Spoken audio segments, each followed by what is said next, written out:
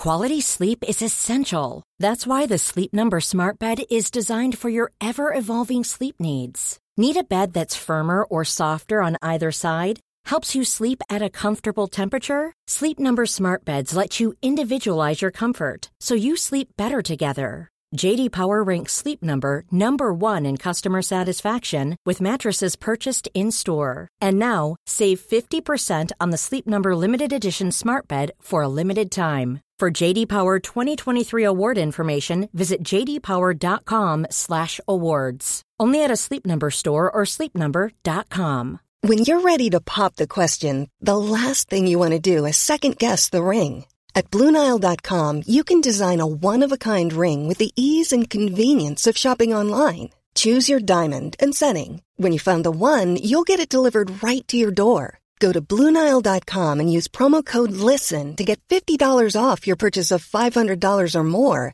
That's code LISTEN at BlueNile.com for $50 off your purchase. BlueNile.com, code LISTEN. Hiring for your small business? If you're not looking for professionals on LinkedIn, you're looking in the wrong place. That's like looking for your car keys in a fish tank. LinkedIn helps you hire professionals you can't find anywhere else, even those who aren't actively searching for a new job but might be open to the perfect role. In a given month, over 70% of LinkedIn users don't even visit other leading job sites. So start looking in the right place. With LinkedIn, you can hire professionals like a professional. Post your free job on linkedin.com/people today.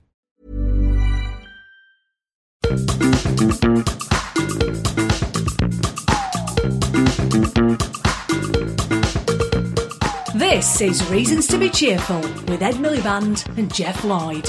Hello. Hello. Well, here we are. Welcome. It's our Christmas special Slash edition birthday. of Reasons. It's what? Slash birthday. Well, yeah, because your birthday's Christmas Eve. It is, exactly, yes. It's double presents for Yeah, you. you got me very nice presents.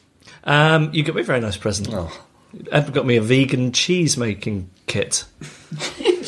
Everyone should have one. I've two. Just in case. Yeah. I should explain who's here and why we're here. I think it's. I don't think there's an easy answer to the no, latter not really. question. I think we're calling it an annual tradition. We are. Every family in the country, in the land. Class Struggle. This is a board game that Ed played as a boy. It was invented by a Marxist academic who went bust, apparently. Yeah, totally went bust. And it's an alternative to Monopoly. Yeah. So we're gathered around the kitchen table, and with us, we should say who we're delighted to be joined by. First, Josie Rourke, who is... You're a friend of Ed's in real life. In real life? Yeah, in real life. Not just in podcast land. It's fiction. We can pretend it's Christmas. As opposed to how I guess you have to pretend to be a friend. We will. Josie has just directed Mary Queen of Scots, which is going to be out in the pictures any day now. Was there any point at which you thought about casting Ed as anything? Well, we discussed this. Yeah, this is a sore point, actually. He was going to be an extra. come and be an extra in the court of Elizabeth I, and then I decided it would be A, distracting, and B, I'd never made a film before. And the idea that people would just be gawping at Ed while I was trying to work out how to be a film director. And I couldn't grow a big enough beard, we also thought. It's actually worse than I asked my mum along, so my mum and dad come along, right? So the first day of shooting, the first day to see me shooting, I'm about 2 weeks in, and, they put cans on and stand by the monitors, and I expect that they're going to see me direct a few takes and just go, "We're really proud of you, kid, dead well done." And we do 3 takes of Margot Robbie being Elizabeth I, and I take my cans off and look expectantly at my mother, and she goes, "The second one." Out. Go back home. She's got the makings of a great producer. That's what you've got there. So too. Also with us is David Runciman from the Talking Politics podcast. Now, I was in the library with my toddler a couple of weeks ago, and I was reading him a story, and somebody came over and said, "Excuse me, I recognise your voice. Are you Jeff Lloyd from the Reasons to be Cheerful podcast?" I said, "Yes." He said, "I'll tell you what podcast I really like, and you should get him on, though, is Talking Politics." And then I just had to listen to him wax lyrical about you for about 20 minutes. You've had runaway success this year. By advocating votes for not 6-year-olds. quite toddlers. No, I thought you were going to say they came up and said, these kids are all going to get the vote soon. But 6-year-olds? 6-year-olds, yeah, that was the line. Got you a lot Silence. of attention. Yeah. How's your 6-year-old demographic for the podcast listenership? Good, I think. Good, yeah. I did a play set in a polling station. They'd have to obviously lower the booth, wouldn't they? Or they could stand on each other's shoulders and put an overcoat on. They would. They would. Overcoat is one of the classic signs of voter fraud.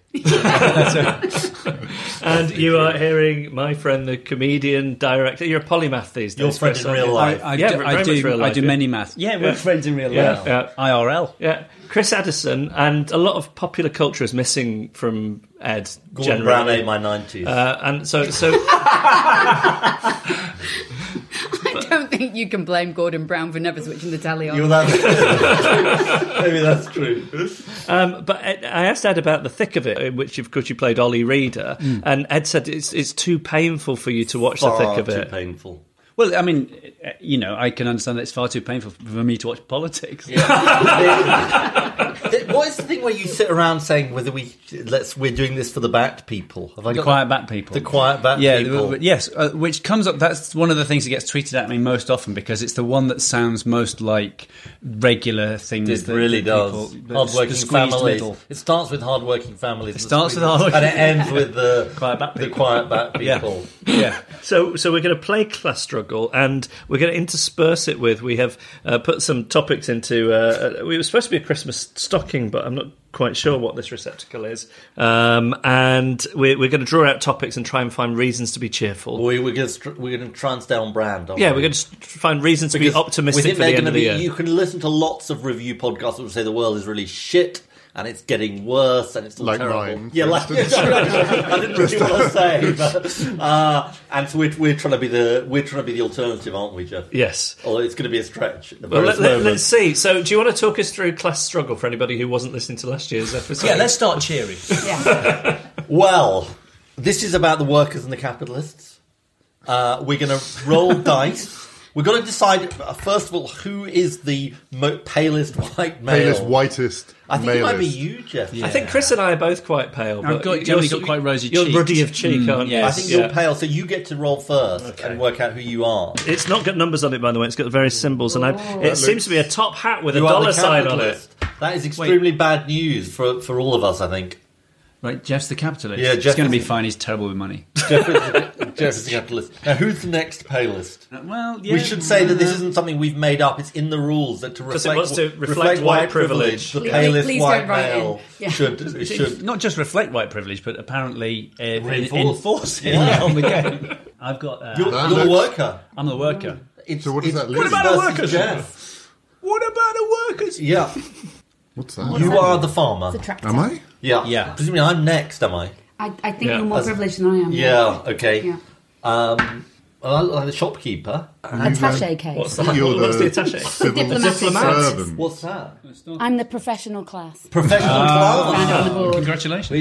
Yeah. This is the game you played all the time as a child. All the time. Yeah. Not really reflected in your knowledge of the game. No, it isn't. No. Okay. So the first square is Class Struggle begins. So I go 6 spaces. Growth in church attendance. Workers, 1 debit. I think it's only if the worker lands on the square. What happened there is that Jeff threw a dice, moved 6 places, and nothing happened. Correct. Okay.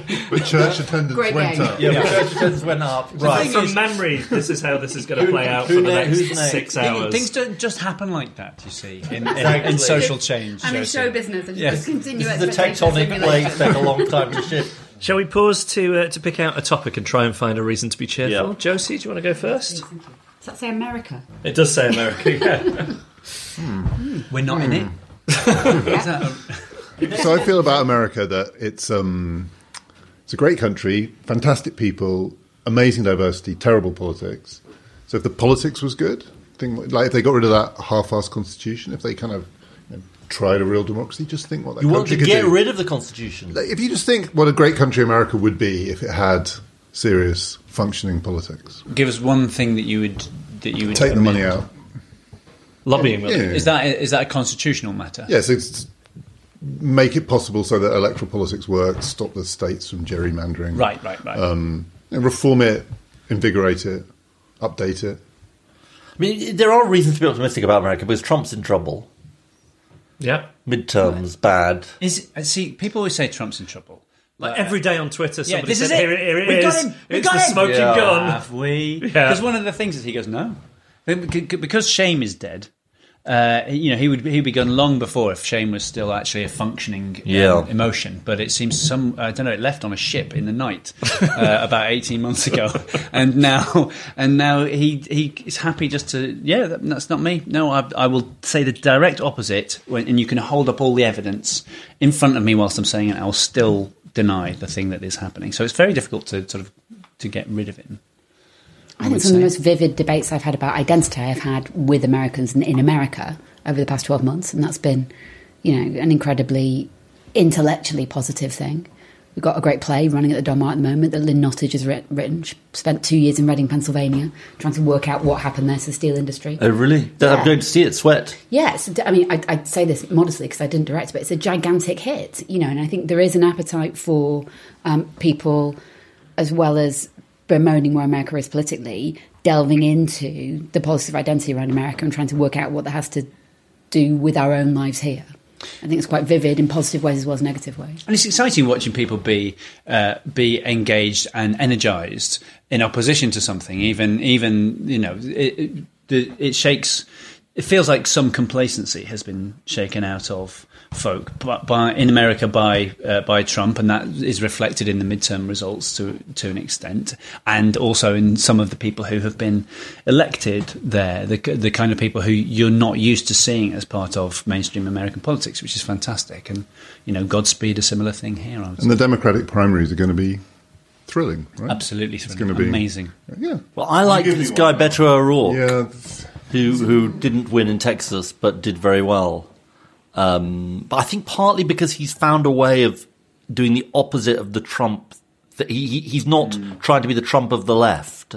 He's trying to find a different way of unifying the country as sounds as a platitude, but of trying to sort of talk in a more open, but also not in such a he sort of basically says Trump's a divider and he wants to try and unite the country, but not in a way that means he's soggy and doesn't offer any radicalism. I don't know that much about him. What seems interesting to me about when he talks is that he talks in a way that it certainly appears to be somebody going, well, I'm not just going to give you all the positives about my point of view. I'm going to say, listen, this is what the reality is. And we all know that that's the reality. So here's how we have to approach it. And then he gives you a really cogent, simple, short, intellectual argument that is very persuasive, pointing you in a progressive direction. He did this thing, didn't he, when he was asked about the kneeling for the national anthem? That was wonderful. He sort of gave an answer about why he thought kneeling was fine, but in a way that was he tried to understand what people were thinking about it. Because the two responses up to that point are this is an outrage. You are traducing the American flag and everything that stands for, or this is about all out struggle. So the resistance, and all that. And what he was able to do was say, listen. It's more complicated than that, and do it in a way that didn't make people go, oh, is it complicated? Oh, well, in which case I'm going to switch over. He actually made that an appealing idea, a flattering Isn't idea. the key to this, which also speaks to what we've got in this country, is distinguishing the leaders you don't like from the people that voted for them. And I think that's sometimes a mistake that is made. In other words, it sounds like what this play is doing, not typecasting the people who voted for Trump or voted for Brexit, as opposed to you can have very negative feelings about Trump or Nigel Farage or whatever, but it doesn't mean you then have to have the same negative feelings about the people that voted the way they were recommending, maybe. Yeah, I think that's right. And I think, there's a thing Chris was saying about the sort of death of shame. I think there's a thing as well about the death of honour. And honour is a really complicated idea, isn't it? Because it's quite a Roman idea, and it feels quite privileged and quite white and quite uncomfortable. And America clearly constructed a lot of it, some of which was theatrical and some of which was real, in the sense of what a presidency was and what their sort of offices and articles of state were. And I think that they're needing to go through a process where they work out what it is. Again, because it has been completely exploded. And there is something about Beto O'Rourke where you go, he does feel like he's honourable, but in a slightly different way. And I wonder what triggers that and what that might be within him. Because it feels like that's a question for our politics as well at the moment. David's going to tell us who he likes for 2020. No, but I was going to say, so there was this fear that Trump was just going to trash the office, right? There's something about having Trump as president which would just kind of hollow it out. And who would want to be president after Trump? People are desperate to be president after Trump. I mean, I think there's more drive, there's more desire for people to get to Washington. He hasn't drained the swamp, but he also hasn't trashed the brand completely. And I think all of these people think they can rescue it. I mean, I think that's the excitement of this. You've got all these different Democratic candidates absolutely desperate to be president after Donald Trump. But isn't that on the terms that he laid out? Yeah, but then I think these other candidates are going to test it. I mean, some Democrats will definitely go the demagogue populist route, and one of them might win. I mean, it's possible that the Democrats will choose a Trumpy candidate, but they might not. There we go. There's the positive, but they might not. Josie, why don't you go next? We want the professional class's voice in this. You're very centrist. 5. Yeah, exactly. Alt centre 8. Okay, where am centre. I? Okay. Okay. 1, 2, 3, 4, 5, 6, 7, 8. Capitalist Control Congress. No, I think that if you're not a capitalist or worker, you might get the assets or the debits, I think. Okay, well, I'm the professional class and capitalists get 2 assets. I think you get 2 assets. Do I? Yeah. Okay. How do people... Got the assets. You must These have... the assets? Otherwise... Power? I'll take 2. Right. 2 assets, yeah. David, why don't you go next? Power growth. Can I just ask? I don't know if it's Yeah. a bit late in the process. It probably is a bit What late. is the... How do you know when you've won the game? Church again. Church Well, that's a again. This is really... existential question, Chris. Right. Only the... People have been puzzling about that for many, many years. Okay, okay. 4, 7. We're all sort of congregating on... It's because we're not so different after all. Hang on. Chance... This is me, I've got a chance for an alliance with the farmers. So what happens then? So how do I'm you a go about farmer. this then? You sing... The farmers and the shopkeepers must be friends from Oklahoma. Until they enter into an alliance with one of them. Did you have a lot of visitors as a kid? Am I allowed to have this? Ed, it's Can I your have- game! Can I have an alliance? Trade unions are formed. Can I have an alliance with David then? I think let David and I have an alliance. Let's do that. Yeah, okay. So what does that mean? Well, it's a very dramatic moment in the class struggle, which is the Shopkeepers and the farmers. have come We're gonna together. start- Is Oh, so Yeah, you've got a sort of tractors in the cooperative streets. going on. Yeah, is it cooperative? Are you basically Riverford? Well, we're in an alliance. We'll work out what that means. All right, Chris, we're going to pause here to pick out another topic to be optimistic about. Chris is going to These are all pick written on something out. Christmas labels. Yeah. It's a nice touch, right? It is. It's a lovely touch. I think it says culture, ironically. Culture. Yeah. Culture. That's a big Culture. one. Josie, what's there to be excited about? So much. So much. I mean, there's loads going on. I think the theatre community that I'm a part of is completely thriving. I am most excited this year by the number of new people who've become artistic directors, partly because I'm stopping being one, but there's definitely been a big influx of new voices and new people in that programming, which is where it really counts if you want to make change there. Fantastic young woman called Lynette Linton, who's taken over the Bush Theatre, which was my former address before the Donmar, and she's brilliant. She's directed this play at the Donmar for us. And Kwame Kwame-Mars at the Young Vic. That feels really exciting. So I think theatre-wise, it's all thriving. There's some really good stuff opened. Subsidised and West End. You can go and see some great plays. I'd recommend them. Yeah. Love Island was a big hit this year for me. Love Island. Yeah. Sorry, let me just reread the thing. Culture. Do you think that's... Jeff tries to defend Love Island. They asked Ed to go on, not The Love after Island show. itself. Yeah. Not Love Island itself. No. Funnily enough, that's next year, yeah. How do you think culture has coped with the times that we're living in? I mean, you mentioned the play that you've got coming up. I mean, I think culture sort of is the times that we're living in, you know, because one of the great things about what culture can do, unlike having to get a new government in or go through an electoral cycle, is it can turn around big ideas quickly. So playwrights can write quickly, and television actually is becoming swifter and swifter, I think, in terms of how it gets from development into production. That gap seems to be closing because of the big appetite for it. I was interested to see your reaction on... So people went nuts on Twitter because they released the trailer for this Brexit film that's coming out on HBO. That's right. And you had strong opinions on that. People went nuts over the trailer. Yeah. Sorry. Did they go... Yeah, okay, so firstly, did they go nuts over a trailer? I mean, they just seemed very affronted that there was a feel film very about affronted that it's a Brexit. film about Brexit, which I find... so I find that really weird just because I don't understand why theatre or television or culture can't form a part of the fourth estate in its function. Like, I don't see why we're not allowed to talk about stuff as it's happening. Yeah, because we're lovies, that's why. It's very important that lovies don't say anything. No, that's probably right. But, like, who is going to put the statute of limitations on an event being over before someone can start to write about it? I don't understand. It's crazy. So that was very, very weird. But I think there also seems to me to be, at the moment, a little bit of strange ownership going on around who is allowed to write about Cambridge Analytica and what's occurring in that.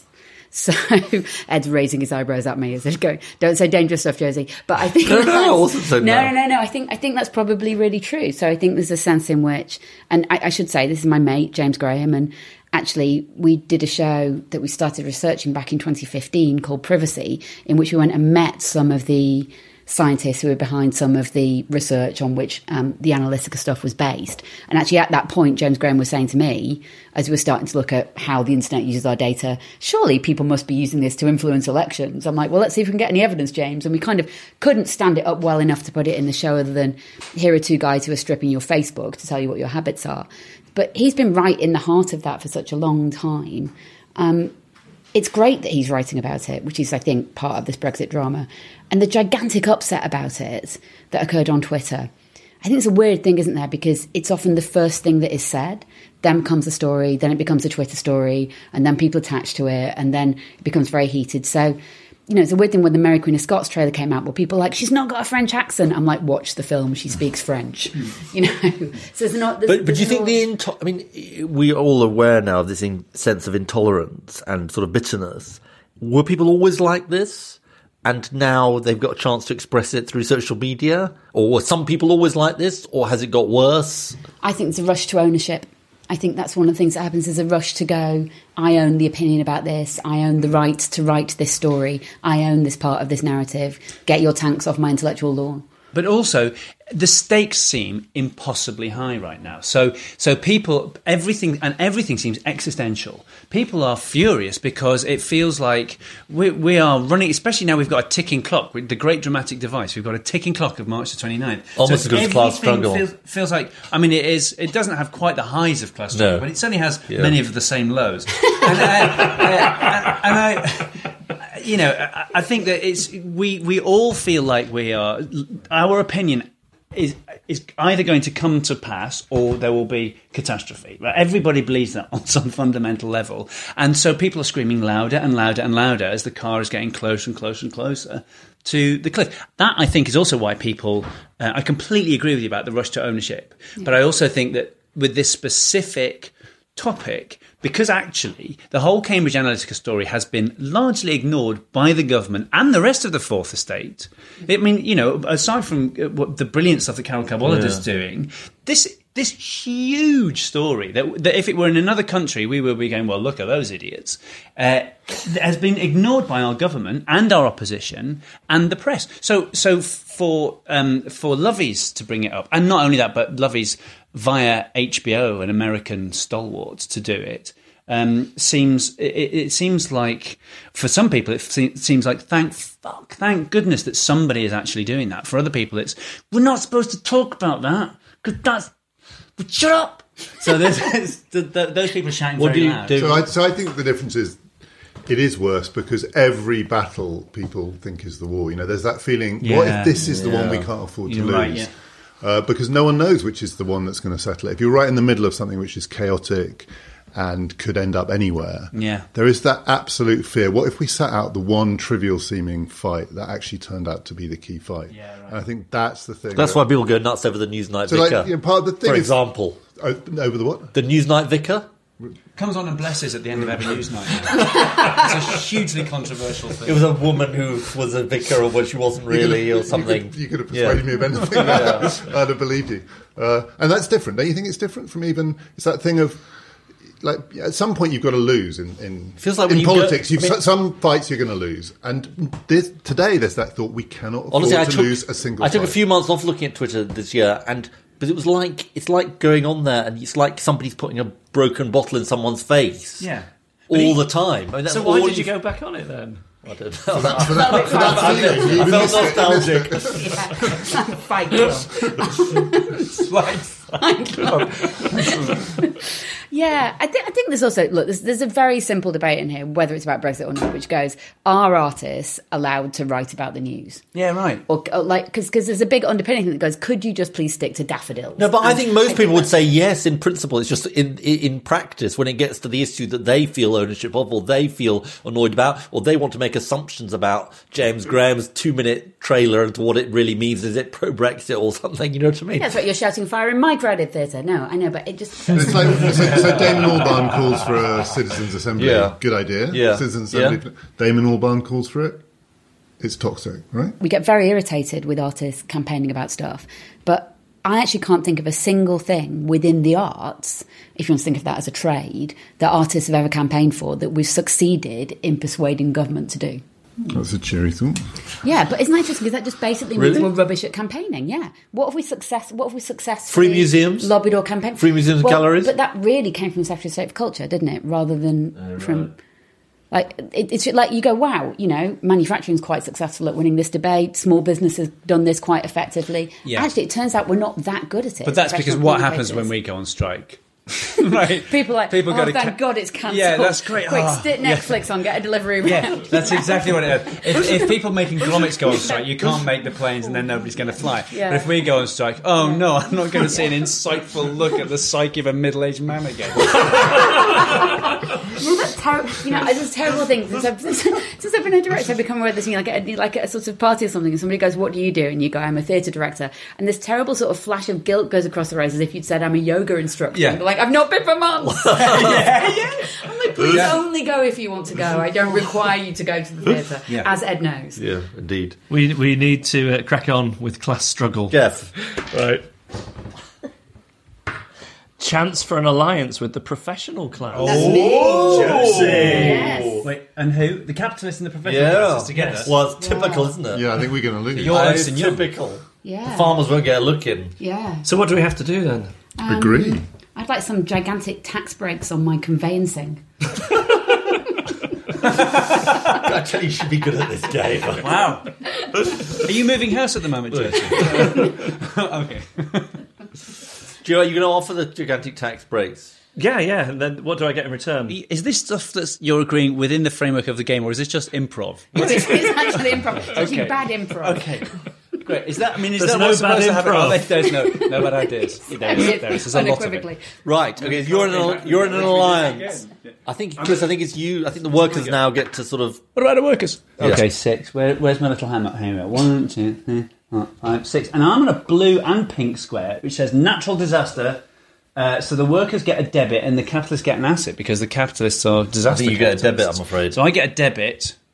Why is natural disaster good for the capitalists? Because building speculate. infrastructure Yeah. and shorting. In the same way that war is. Shorting things. Yeah. The way that Brexit will be good for various people when the pound Do you goes think to that's true? As a historian, David, do you think this is correct? The Natural capitalists- disasters are good for capitalists? Yes, I'm afraid. Really? Don't Even you when they think? cause them. Like war. War's good for capitalists, isn't it? It's not. No, war is good for the workers in the end. Is it? Is it? Because they'll get shot and they don't have to worry about anything anymore. Because at the end of it, then they get a better, don't they? A better welfare Yeah. state. But that's But you can't natural That was you disaster. one can't war, advocate for David. war. There's one Two. more, yeah. Two. Oh, two wars. What was the other one? Yeah. The first one. There was a better welfare state after the first one. Oh, yeah. Okay, and fine. the second, We've yeah. got the Arts Council it's after the world. second one. Yeah, it's world Was wars. the Arts Council after the Second World War? Yeah. Yeah. Well, think of all those paintings of Spitfires you see in the Sunday magazines. Well, actually, That is a direct that is result. actually true. It was sort of set up to stop people doing Stalinist painting. That's why it's an arm's length body in between. right? Oh, so anti-communist it's thing. in between government and artists. So, like, we can't just give money direct from government to artists. We need an intermediary. I mean, it was also to like cheer people up and stuff. But yeah, When just was to it make sure set it was up, though? non-political. So 46, 47, I think. Yeah. Wow. David, you haven't picked out a topic from our little festive Nervous box about yet. this. Oh, good. Can you guess what it is? Brexit. It's the easiest one, Brexit. Oh, Reasons to be cheerful about. shit. We'll all be dead Brexit. What soon. do Brexit? Oh. Nothing. Don't we have to do nothing. Brexit? Suet No, I sales? think we should do Brexit. People are going to start eating stodgy British food again, so it'll be good for suet sales. Yes, I put all my Pudding money into revival. Atora. Spam supplies. One for the grannies. Nothing terrible has happened yet, right? We haven't left. Yeah, I know, but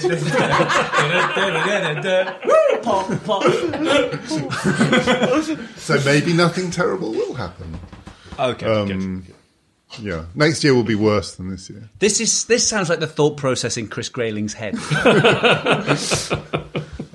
Yeah, no, I can't do that. There's one. nothing positive. I mean, whichever side you're on in this, this is the absolute sweet spot of horror. Don't you think? Yeah, could be this is the low, and nothing terrible's happened yet.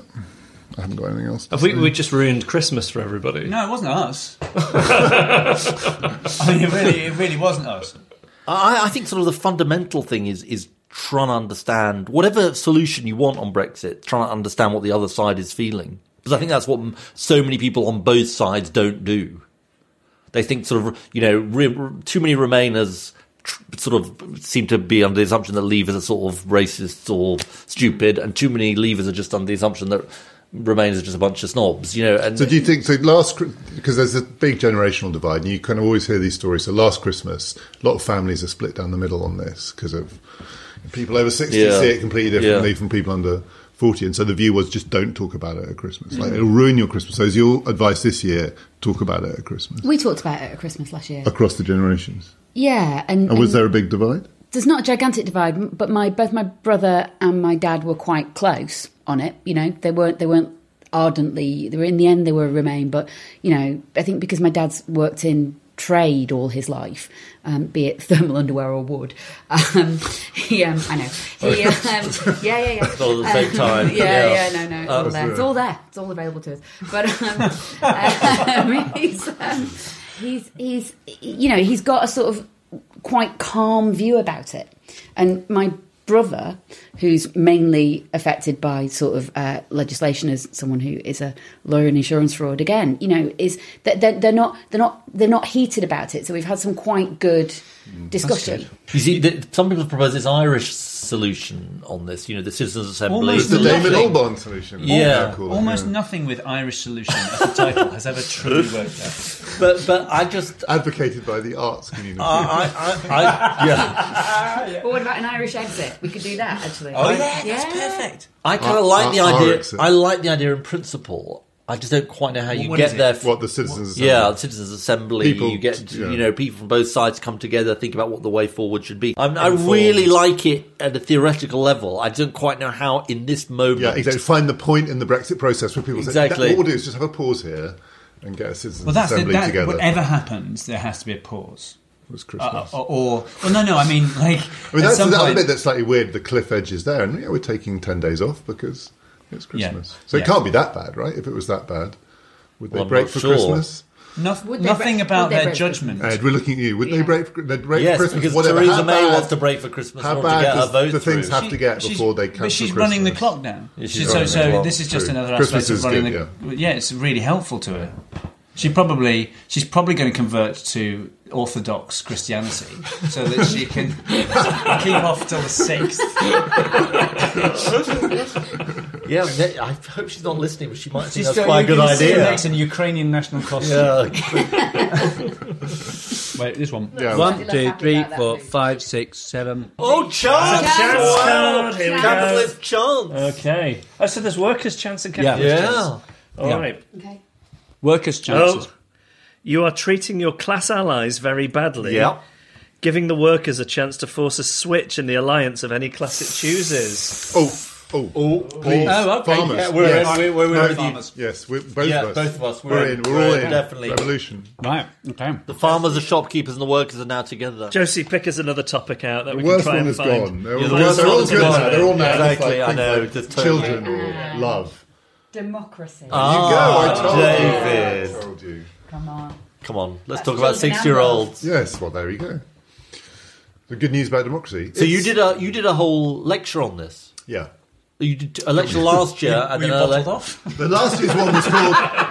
What? Sorry. I was asking if it was bottled off. Last year's one was called How Democracy Ends, and this year's one was Democracy for Young People. I'm much more upbeat than last year. Yeah. Nice. Go on, tell us. The basic line is so much has changed about who we are. Like, so the people who represent us have been the same for 100 years, like 50-year-old white men, and it hasn't really changed much.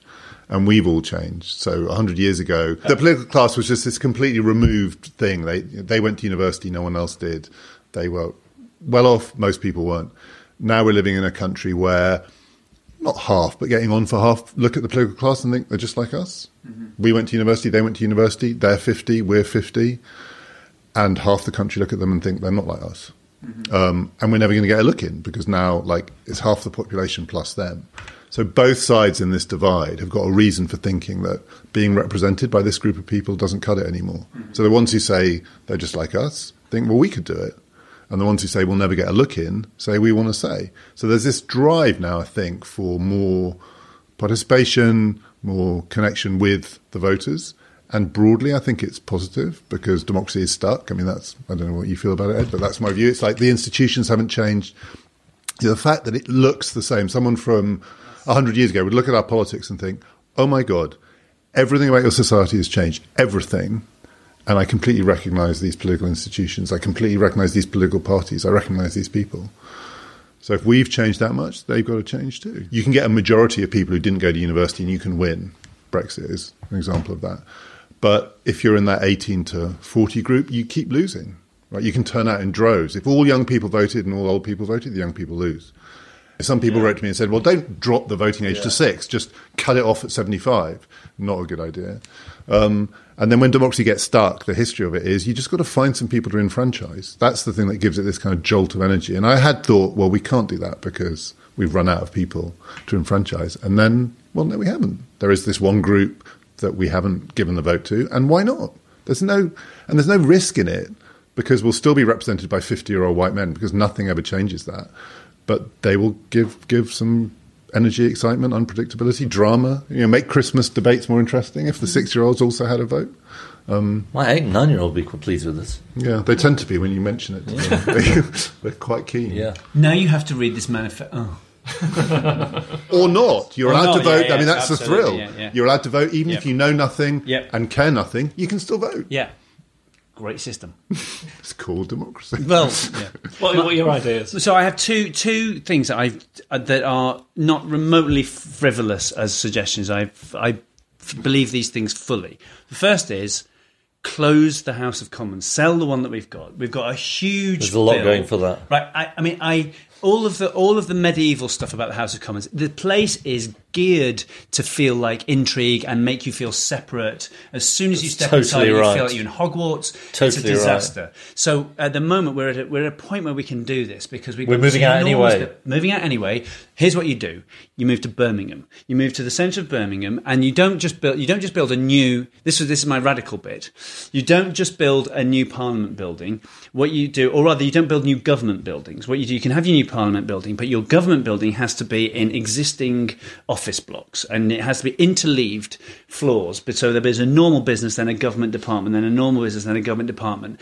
All of that to take it out of the pantomime aspect of where it is. That, in conjunction with my second, this is my top pitch. I want to change the electoral system, but not in a kind of we must have single transferable vote or anything like that, because we've tried that recently and that didn't work. So keep first past the post for now, but then this is what happens. Instead of the next morning, all of those people who lost are out of work and these people have got the job, we have a system that's not so unlike the American system. So rather than continuing to sit, what happens is Parliament, the day after an election, Parliament goes into continued recess, where it's in recess for a month, 4 weeks. And for 2 of those weeks, each person who has just been elected has to live with their poorest constituent. And they do that without, they do that without support from anybody. They have to live on the money. Their phone is changed. They have to actually exist in that world and understand it. Then after the 2 weeks, they go back. They get a bit of training on what the procedures are and what it means to be an MP, and then they get to sit. That's my pitch. Mm-hmm. Let's do it. Let's do it. I think on this thing about the House of Commons, you're right. I mean, it's huge. I thought that's partly what you were saying about if somebody came from 100 years ago, they would recognise. It's extraordinary when you think about it. Who bangs the ship? Who goes, yeah? Me, actually. It's not. It's not real. Nothing about that is real. And the instant that happens, it is distance. No actual human. Sorry, is that your voice? Yeah. Could you do that again? Yeah. But it's awful. It's genuinely awful. Yeah, and the minute it happens, it's so self-pleased. That's the worst of it. Is the minute you hear it, you think, how pleased are they to be with themselves? And it was set up to be distancing. I mean, that was its rationale, and it doesn't cut it anymore. So, like 100 years ago, it was distancing because it was massively distant. And now it's not. It looks ridiculous. Like you say, it looks like pantomime because they aren't. What's so special about these people? Can I ask what's a slightly heretical question? The Scottish and Welsh parliaments don't have that flummery. Yeah. Is it any different? I mean, I'm genuinely asking that question. But if they've sort of got the flummery a little bit because then people applaud when you sort of... Yeah, so I think I'm a bit more resigned than Chris. I think it's always going to be a bit like that. And that's why you need to get the energy in somewhere else. But you need to make them feel more uneasy. Do they not? What worries me about it watching. is the failure to understand what that looks like. Yeah. How that sounds to people. That is a part that tells a whole. It indicates that they have they're tin-eared. So I agree with that. One of the issues is we do tend to go from naught to the fetishization of ritual within about 14 seconds. Yeah. So I think the question about the sort of Welsh and Scottish assemblies is good because you go, yes, it would remake itself in some way. So what's the check that you hold on that? A bit like in any kind of theatrical practice. How do you start to revise that? Like what behaviour is learned and what is ritual and what is conferred and what comes from you and your identity? You know, how do you learn those behaviours and how do you unlearn them? There's a theatre practitioner called Augusto Boal. You ever heard of him? He wrote this kind of cool book called Games for Actors and Non-Actors, that basically when people start out theatre directing, everyone goes and buys it from Waterstones because it like gives you exercises you can do in a rehearsal room. But I think I am right in saying, and I hope I've not got this totally wrong, that he actually got himself elected to, I hope it's a Brazilian parliament, I think it's Brazilian, and took his budget and hired a company of actors and went round starting effectively these sort of theatrical exercises which are all about disruption. What he would do is go into a community and start to play out part of that community's story. So say, I don't know, they want to put a hydroelectric power station there and that's bad for people. Some of the actors play people who are members of the community, and then you encourage members of the community to step in and take over. And he went around this parliament doing that. So that would be another thing you could do. You could just theatrically disrupt the Houses of Parliament. But do you think democracy, David, is threatened? Even though it's not been a great year, I think I'm slightly more optimistic than I was. So I wrote this book saying it's in its, not in its death throes, but it's over the hill, and maybe we've got another 50 years left of doing politics like this, but maybe not much more. I just kind of feel that over the last year, there's that recognition that, because I sort of thought we'd run out of ideas. I mean, it's partly what your podcast is about, right? Genuinely, I thought we tried most of it. We sort of know what works, and that's pretty tired now. And 100 years ago, people could look at democratic institutions and say, well, why don't you try income tax or a welfare state or all sorts of things, or universal education, or sending everyone to university.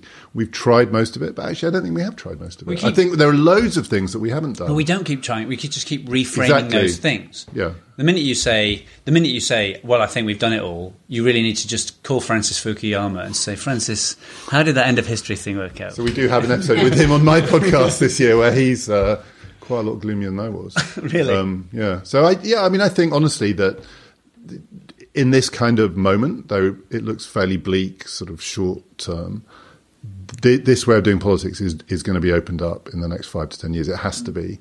And it doesn't mean it has to end. I mean, I think our big problem is that we think it's kind of democracy or the abyss. You know, it's this or fascism, it's this or the 1930s. And there's this huge spectrum which is the future. And we're just still on one path, and we're going to move slightly to the left or the right, you know, this way, that way. And it's going to look different, I think, in 10 years. Me Too is a democratic movement, I think, from my point of view. Definitely. You go because it's about... Definitely. You know, it's all about power. People like to say it's all about power. You go, actually, it's also all about privilege, isn't it? Yeah. And democracy is not just that pantomime. Democracy is, you know, it's a whole range of social movements. There's an incredible amount of stuff going on, and which one is going to be the thing that shapes the future, we don't know. But it's a bit like that thing about Trump. I mean, it's way more open, the ways this story could go, than it looked 5 years ago. Can I say that while David's been giving his brilliant insight, Ed has just quietly handed everyone a tangerine. Yeah, with that glazed. No. You didn't ask. No. You didn't look at me. I want to. You said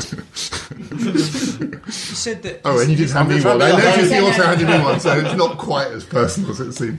You said that historically the thing to do has been to enfranchise somebody new. Yeah. So we're sitting with somebody who did exactly that. Right. This is precisely what you did to the Labour Party to invigorate that was the enfranchising of huge numbers of people. So, and we arrive now at a situation where we have the front bench that we have, and Momentum largely in charge of the party, or at least largely, threatening to deselect and all of those kinds of things. Is that? I mean, I'm imagining that's an unforeseen consequence of what you did, or did you always know that was? I didn't think I was certain that it would move the party to the left, but I thought to myself, it's not really justified to have the membership, this kind of old-style system of an electoral college and all that. Yeah. You need a threshold for the MPs, and then you need to get the membership elect the party. Yeah. And look, nobody at the time thought it was remotely possible to have a membership of 500,000. Yeah. I mean, they thought it was complete fantasy to have political parties. No one joins political parties anymore. Now, I think there's a challenge about how you make those members more active, because actually they're a much bigger force. They could be a much bigger force in the community than they are. But I think it's a huge resource and huge opportunity. But what's interesting to me about that is that you can. But maybe it has unforeseen consequences. I mean, that's the point. It plainly had unforeseen consequences, and that's the interesting thing about because what you were doing, you were doing something from the point of view that you just explained, it makes complete sense. And I suppose I'm saying that, yes, to your point, it certainly has reinvigorated that act of mass enfranchisement has definitely reinvigorated in one way or another the body that has led to conflict. Yeah, and has led to conflict. I guess what I'm saying is you don't know what's going to happen when you do it. No, and that's part of the point. That is what gives it the energy. And I mean, that seems to be the difference. I mean, it's not a frivolous point, like lowering the voting age to 16, which is a very sensible idea. But I think it's kind of predictable what would happen in a way. And also, I don't think there are enough people there to actually tip the balance.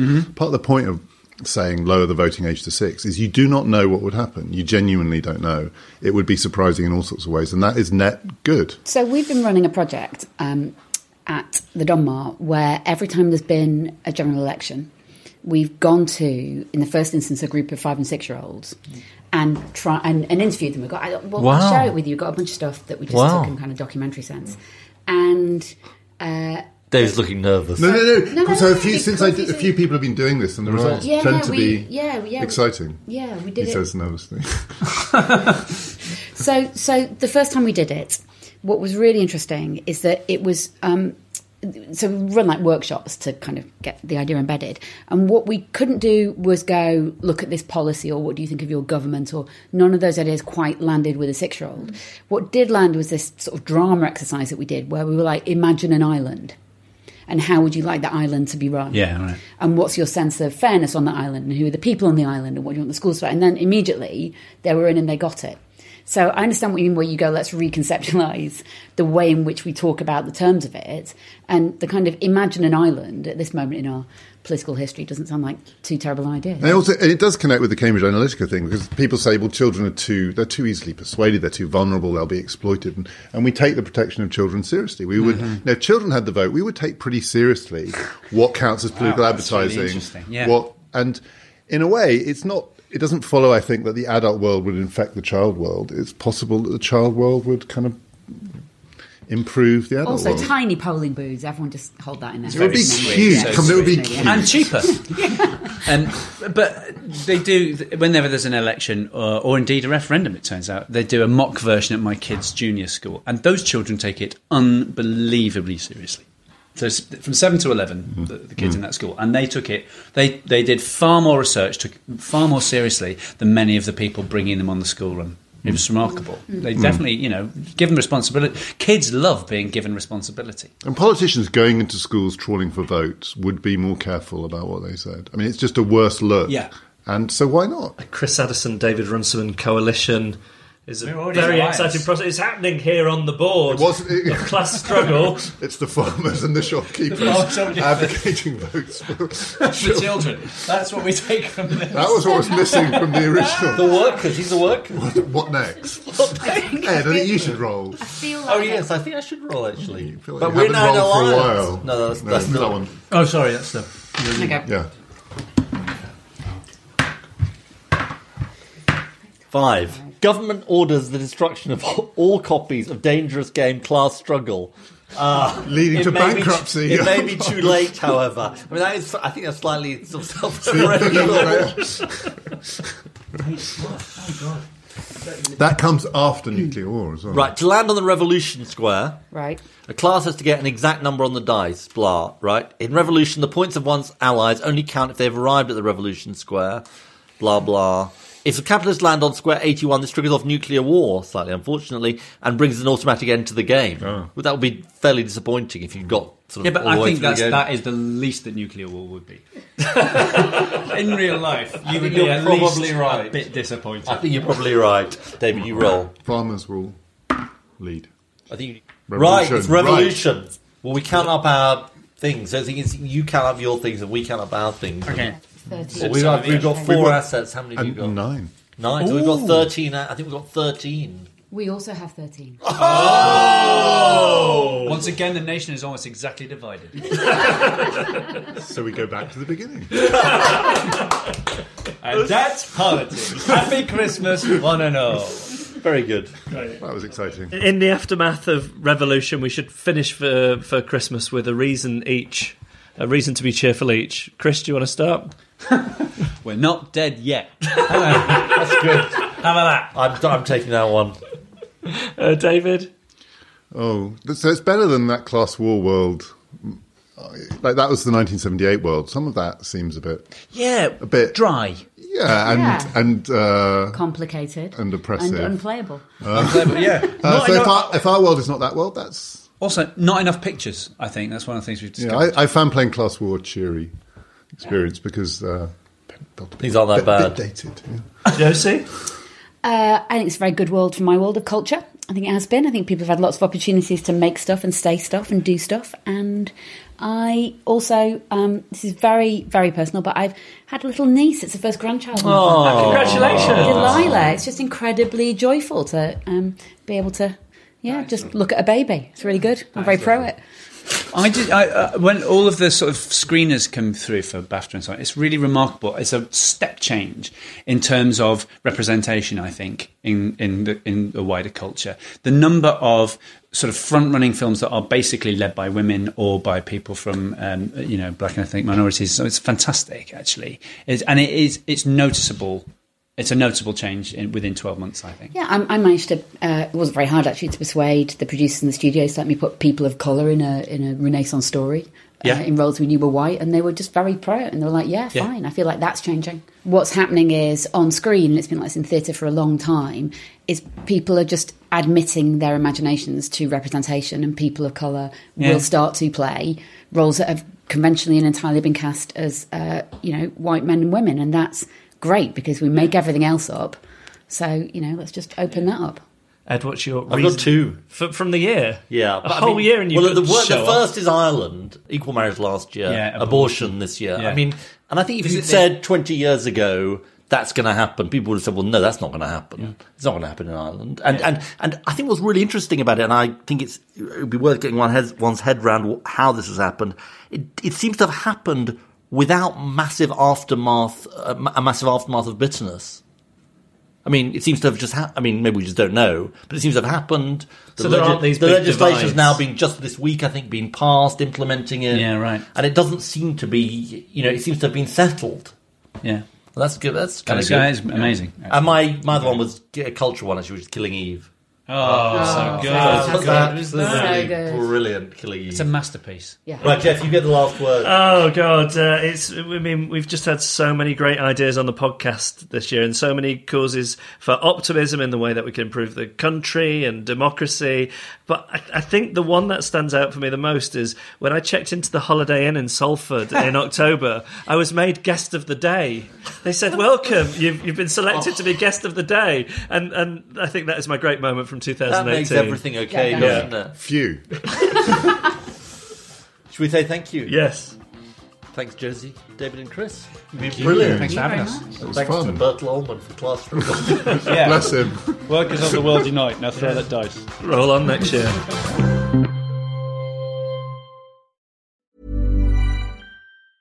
It's that time of the year. Your vacation is coming up. You can already hear the beach waves, feel the warm breeze, relax, and think about work. You really, really want it all to work out while you're away. Monday.com gives you and the team that peace of mind. When all work is on one platform and everyone's in sync, things just flow. Wherever you are, tap the banner to go to Monday.com. Planning for your next trip? Elevate your travel style with Quince. Quince has all the jet-setting essentials you'll want for your next getaway, like European linen, premium luggage options, buttery soft Italian leather bags, and so much more. And it's all priced at 50 to 80% less than similar brands. Plus, Quince only works with factories that use safe and ethical manufacturing practices. Pack your bags with high-quality essentials you'll be wearing for vacations to come with Quince. Go to quince.com/trip for free shipping and 365-day returns. Quality sleep is essential. That's why the Sleep Number Smart Bed is designed for your ever-evolving sleep needs. Need a bed that's firmer or softer on either side? Helps you sleep at a comfortable temperature? Sleep Number Smart Beds let you individualize your comfort, so you sleep better together. J.D. Power ranks Sleep Number number 1 in customer satisfaction with mattresses purchased in-store. And now, save 50% on the Sleep Number Limited Edition Smart Bed for a limited time. For J.D. Power 2023 award information, visit jdpower.com/awards. Only at a Sleep Number store or sleepnumber.com. Hey, it's Paige DeSorbo from Giggly Squad. High quality fashion without the price tag. Say hello to Quince. I'm snagging high-end essentials like cozy cashmere sweaters, sleek leather jackets, fine jewelry, and so much more. With Quince being 50 to 80% less than similar brands. And they partner with factories that prioritize safe, ethical, and responsible manufacturing. I love that. Luxury quality within reach. Go to quince.com/style to get free shipping and 365-day returns on your next order. Quince.com/style. When you make decisions for your company, you look for the no-brainers. And if you have a lot of mailing to do, Stamps.com is the ultimate no-brainer. It streamlines your processes to make your business more efficient, which makes you less busy. Mail checks, invoices, legal documents, and everything you need to keep your business running with Stamps.com. Seamlessly connect with every major marketplace and shopping cart. Schedule package pickups and see your cheapest and fastest shipping options from different carriers, with rates up to 89% off USPS and UPS rates. And with the Stamps.com mobile app, you can take care of mailing and shipping wherever you are. Make the same no-brainer decision as over 1 million other businesses with Stamps.com. Sign up with code PROGRAM for a 4-week trial, plus free postage and a free digital scale. No long-term commitments or contracts. That's Stamps.com. Code PROGRAM. When you need mealtime inspiration, it's worth shopping Kroger, where you'll find over 30,000 mouth-watering choices that excite your inner foodie. And no matter what tasty choice you make, you'll enjoy our everyday low prices, plus extra ways to save, like digital coupons worth over $600 each week. You can also save up to $1 off per gallon at the pump with fuel points. More savings and more inspiring flavors make shopping Kroger worth it every time. Kroger, fresh for everyone. Fuel restrictions apply.